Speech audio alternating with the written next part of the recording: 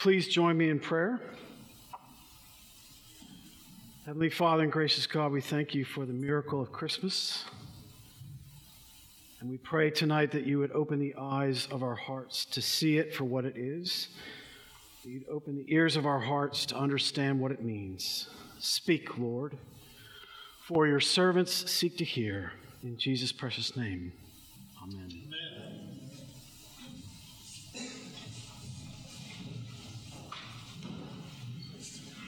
Can we see through to the real heart of Christmas?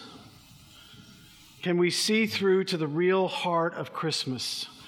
We could spend time, if we had it, talking about the importance of seeing and how much of life is having stuff in front of your eyes and not seeing what's actually there. Not seeing can be very insignificant, but it can also be very significant. I've been thinking about the global financial crisis in 2007, 2008. The entire world economy was melting down, in particular the housing sector. And I've got this vivid memory of Ben Bernanke, then the Federal Reserve Chairman, being asked repeatedly about the housing sector and saying again and again, we just think it's isolated to that part of the economy. As the entire economy is melting down, the number one person who's in charge of the economy is telling us it's no big deal and that it all unravels. And it was going on for months and months and months. That's a negative example. A positive example is my hero, Alexander Fleming. I've told you this before. I never tire of talking about the guy who discovered penicillin, who left and went on vacation to Scotland. And the guy who was taking care of his lab was a bit of a mess. And one of the windows was left open. And he comes back to the lab, and it's just a big, kitchen mess. It looks like some raccoons have been having a full-time job while he's been gone. And he looks at one of the Petri dishes, and unlike 999,999 scientists, he doesn't say what every one of them would say, which is, let's keep going, let's clean up. He looks at it and says, why does that look like that? That shouldn't look like that. What's going on? And there was this accident, and this thing was growing that wasn't supposed to be there. And he said, why is that there? That was the beginning of penicillin. It was right in front of his eyes, but almost all of us would have missed it, and so would most scientists. But he saw it. So seeing is a crucial part of Christmas. If we had time, I'd take you to the 5 verses past today's narrative, verses 15 to 20 in Luke. The word seeing is used not once, not twice, but 3 times of the shepherds. Seeing, seeing, seeing. They have to see. So what do we see? You all with me? All right, 4 simple questions. What happened? How did it happen? Why did it happen? And what does it mean? You all with me? What happened? How did it happen? Why did it happen? What did it mean? Let's take them one at a time. First of all, what happened? We are at the edge of what's fully describable in words, the awesomeness of Christmas. So I brought a poet and a theologian to help us. See what you make of what they do with Christmas. It's almost impossible to fully describe the awesomeness of this event. It's so splendid, it's so miraculous, it's so splendiferous, expialidocious, whatever the heck that word is that Mary Poppins says. There's no word in English that conveys it, but listen to these 2 great people try. One is Bono, who's a wonderful musician and poet who happens to be a Christian, and in a recent interview said this, quite fascinating from someone who sees with the eyes of his heart as he does. The idea, he says, speaking of Christmas, that there's a force of love and logic behind the universe is overwhelming to start with, if you believe it. Actually, maybe even far-fetched to start with, but the idea that that same love and logic would choose to describe itself as a baby born in straw and poverty is genius and brings me to my knees, literally. To me, as a poet, I am just in awe of that. It makes some sort of poetic sense. It's the thing that makes me a believer, though it didn't dawn on me for many years. So there's your poet. Here's your theologian, Tom Wright, Anglican and Anglican bishop who's forgotten more about the New Testament than I'll ever know. Listen to his way of getting at it. How can you cope with the end of a world and the beginning of another one? How can you put an earthquake into a test tube or the sea into a bottle? How can you live with the terrifying thought that the hurricane has become human, that fire has become flesh, that life itself became life and walked in our midst? Christianity either means that or it means nothing. It is either the most devastating disclosure of the deepest reality of the world, or it is a sham, a nonsense, a bit of deceitful play acting. Most of us, unable to cope with saying either of these things, condemn ourselves to live in the shallow world in between. We may not be content there, but we don't know how to escape. How can you live with the terrifying thought that the hurricane has become human? Let's be clear about what we're talking about. The author of the story entered as a character in his own story. Eternity intersected with time. You and I live on the visited planet. Jesus is God with skin. Right is right. It is the devastating disclosure of the deepest reality of the world. It is awesome. And it really happened in space and time history, and the world has never been and will never be the same. It really happened in space and time history. You all together so far? That's number one. Number two, how did it happen? The word I want you to attach yourself to is condescension. It's a word that you and I use mostly with negative sort of ideas around it. You say such and such a person is condescending, meaning they're arrogant. But the Latin is con, with, and descend. It means to descend together with. So if you're with me and you're thinking about the way I want you to think about this word, think of going to somebody's house and you're with the mother of a family and she's got a 6-month-old, and all of a sudden you look over and she's prostrate on the rug and she's looking at her baby in the eyes and she's going boo, boo, ba, ba, boo, boo. Now, you know her well enough to know that she's got a college education and a graduate degree, and she's perfectly capable of stringing together incredibly elaborate paragraphs and sentences, and she's doing nothing of the kind. Do you think that she's an idiot? Do you think that she's lost her mind? Do you think that she's a lousy mother? None of that comes to your mind. You know exactly what she's doing. She's right down there on the ground, meeting her baby on her own terms. And it doesn't look ridiculous if you're a mother. It looks fantastic. And the more important thing is it looks absolutely fantastic to the baby, which is the whole point. So the point of condescension is this: the God who made heaven and earth, listen to Jeremiah, he made heaven and earth by the power of his outstretched hand, and nothing is too difficult for him. That God, the great and awesome God, who's that great and that big and that magnificent and that holy and that majestic, that God came all the way down into human life and into a mother's womb, and to become chromosomes and cells. Wow. Now I want you to stop and think, because you have an advantage over your forefathers and foremothers at this point, because you and I know more about the bigness of God than they did, because we have an analogy that's available to us which wasn't available to them, which is interstellar space and modern cosmology and astronomy. I made myself look up the Voyager today on my computer. It was launched in September 1977. It's still out there, by the way. They think it's going to be going until 2025. According to the computer today, and you can go check this at home on the NASA website, it is 14.6 billion miles from Earth now. It travels at 38,000 miles per hour. If you look it up in real time, it's 14.8 billion miles from Earth and counting. And that's just that Voyager, and he kind of went out to, Saturn and all that great stuff and finally made it to interstellar space, and that's just within our galaxy. And now we know that there's galaxies upon galaxies. So the scientists tell us, are you ready, that the known universe, not the whole universe, just the known universe, is 93 billion light years in diameter at the present time. Billion light years in diameter. And whatever God is, he's way, way, way, way bigger than that. And last time I checked, that's really, really, really big. And a baby and a cell in as a baby in a mother's womb is really, really, really small, which means God came way, way down. He condescended. My favorite story about this, which I absolutely love, is of a mother who was doing what my family was doing today. Maybe your family did it too. They were at the tree. They were putting on ornaments. It was Christmas Eve. And she had her 5-year-old son, and they were kind of doodling around. And he was helping with the ornaments. And at one point, he got behind the tree. And then he kind of was laying down prostrate behind the tree. And she was putting stuff on. And all of a sudden, you know how children are. They can just say the most remarkable things for the most remarkable reasons. All of a sudden, she hears him say, "Mom, look!" And she's kind of like, whoa.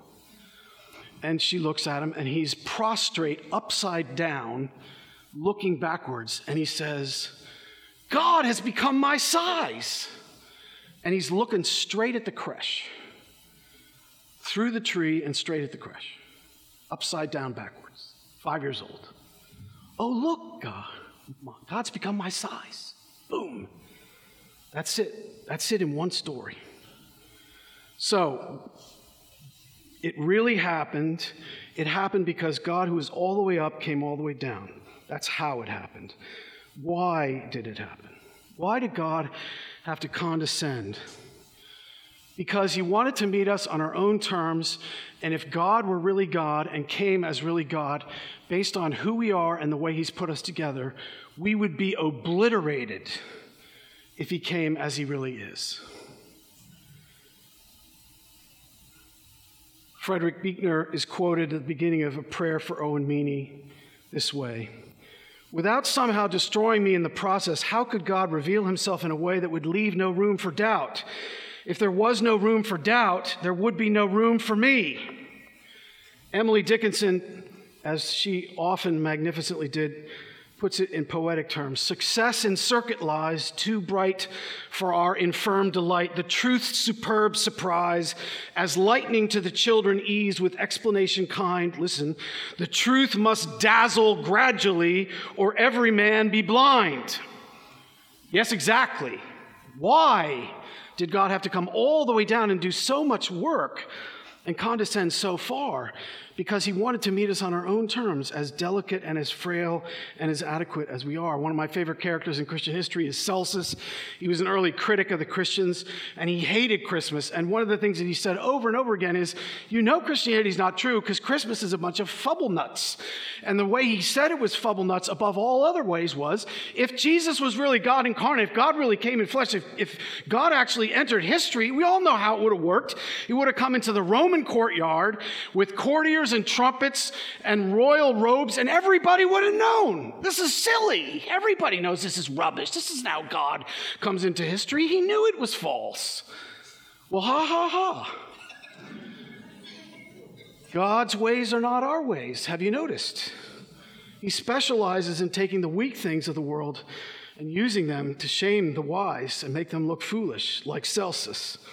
No, it's really true. He came all the way down, and he did it so that we could hear him and see him and feel him and deal with God with skin on our terms and not be obliterated in the process. So it really happened.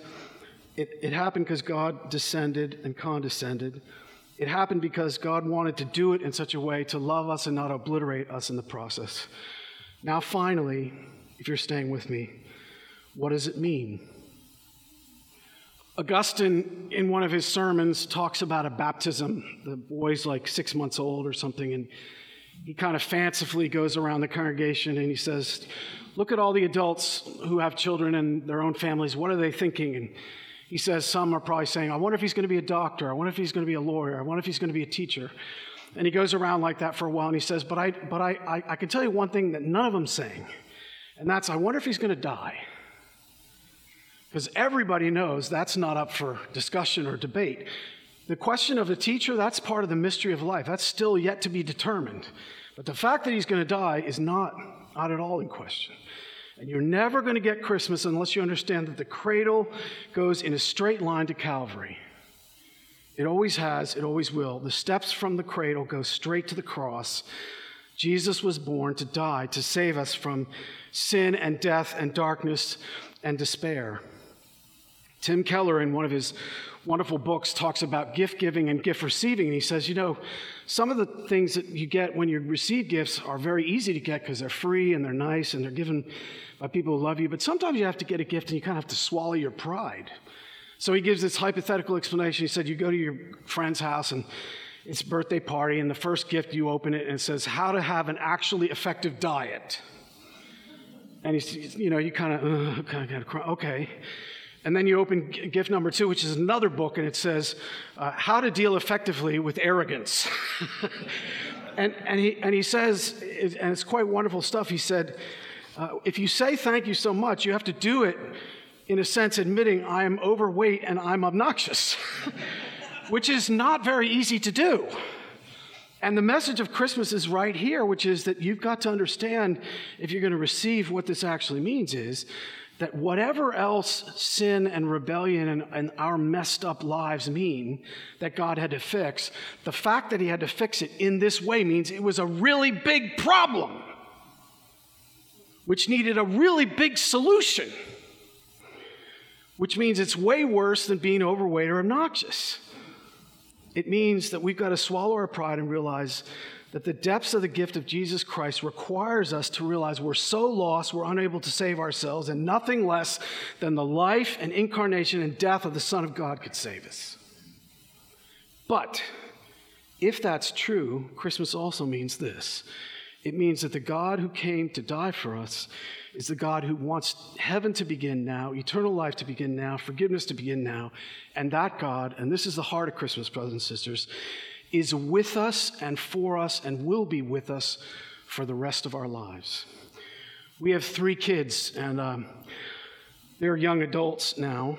Two of them are at the house. One's coming tomorrow. And one thinks about oneself as a parent, and mainly one reflects on all the things you messed up, at least for me.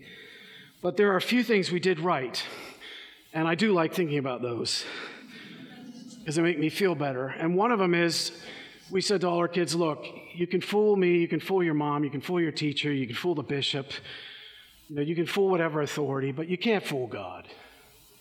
So just remember that. But also remember this. It doesn't matter. I don't care where you are. I don't care how lost you feel. I don't care if you think nobody in the world understands you. Wherever you are, Jesus Christ is with you and will always be there. Never forget that. Because as a parent, you cannot be, boy, do we feel this now with young adult children. So many things we want to fix. Can't do it. Can't be there. Feel really impotent. But we give them over to God, and we give them over to God with the knowledge that God will be there. So the heart of Christmas is the God who came all the way down not just simply to save us, but so that he could live inside us and for us and be with us. And there's never a time in our lives when he will not be with us. And I don't care who you are. I don't care why you came tonight. I know life well enough to know that where you live and move and have your being, there are parts of your life where you feel, if you look in the mirror and are honest, nobody really fully understands how difficult things are for you. And I'm here to tell you that the God who made heaven and earth came all the way down, not simply to save you, but to be with you. And he's here to tell you tonight, he knows you better than you know yourself, and he's with you, even if it doesn't seem like it, even if you don't fully understand it. My absolute favorite story about God with us comes from a really unusual source. It's one of the heroes in Polish history. His name is Ignacy Jan Paderewski. He lived from 1860 to 1941. If you ever get a chance to go to the Warsaw Museum, you can see a lot about him there. He was one of the greatest musicians of that period of time. In addition to that, he was the Prime Minister of Poland, in addition to many, many other things. A remarkably gifted man in so many ways. But this is a story about him as a musician. And as a musician, he was not simply known for being a great musician, but he was someone who suffered greatly. His country suffered greatly. So he's also known as being a person of compassion. It's just one story about one concert on one particular day, and it had been well advertised in Poland, and everybody was there, and they were all dressed to the nines, and this one particular mother decided she'd go out of her way and bring her son. And there they were in the great concert hall, everybody dressed to the nines, and the 9-year-old boy, you know what I'm going to say, he was there, but he was fidgety. And when he looked on the stage, he saw what everybody else saw, which I bet you know what I'm going to tell you. Just a piano, that's all. And the mother was leaning over and whispering to some acquaintances that were in her row. And you know what's going to happen. There he goes. He just kind of slipped away, and she didn't realize it. And fairly quickly and unobtrusively, he makes his way toward the stage. True story. His mother, by this time, has noticed he's gone, but she can't, when she glances around, try to locate him successfully. At this point, her son not only goes up to the stage, he goes on the stage. Not only does he go on the stage, he sits down at the piano bench. Not only does he go on the stage, he sits down at the piano bench, he starts playing. Oh no. And he plays chopsticks. By the time Chopsticks was in its early stages, the whispering ceased, and the people looked up in surprise and then disgust. Booing began, then hissing. And there was even yelling for the boy to stop. The mother, who up to this point had trouble locating her son for a few minutes, could not believe her eyes. And she felt herself, as she said later, agreeing with all the people with their hissing. Oh, and by the way, you remember the guy who's going to play, Paderewski. Not just a great musician, but a musician with a great ear.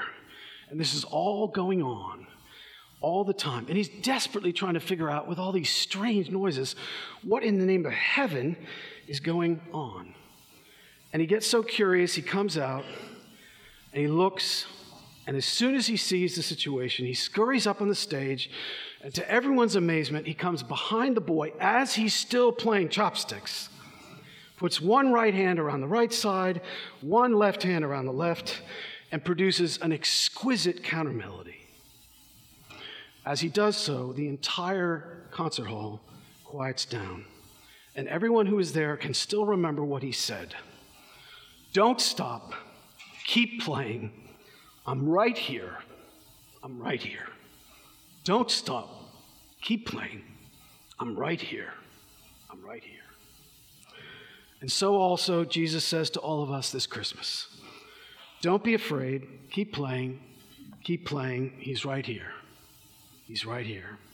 It really happened. He really condescended. He really did it because he didn't want to obliterate us in the process. He was born to die, and he will be with us and for us. And we are to live for him. That's what Christmas really means. In Jesus' name, amen.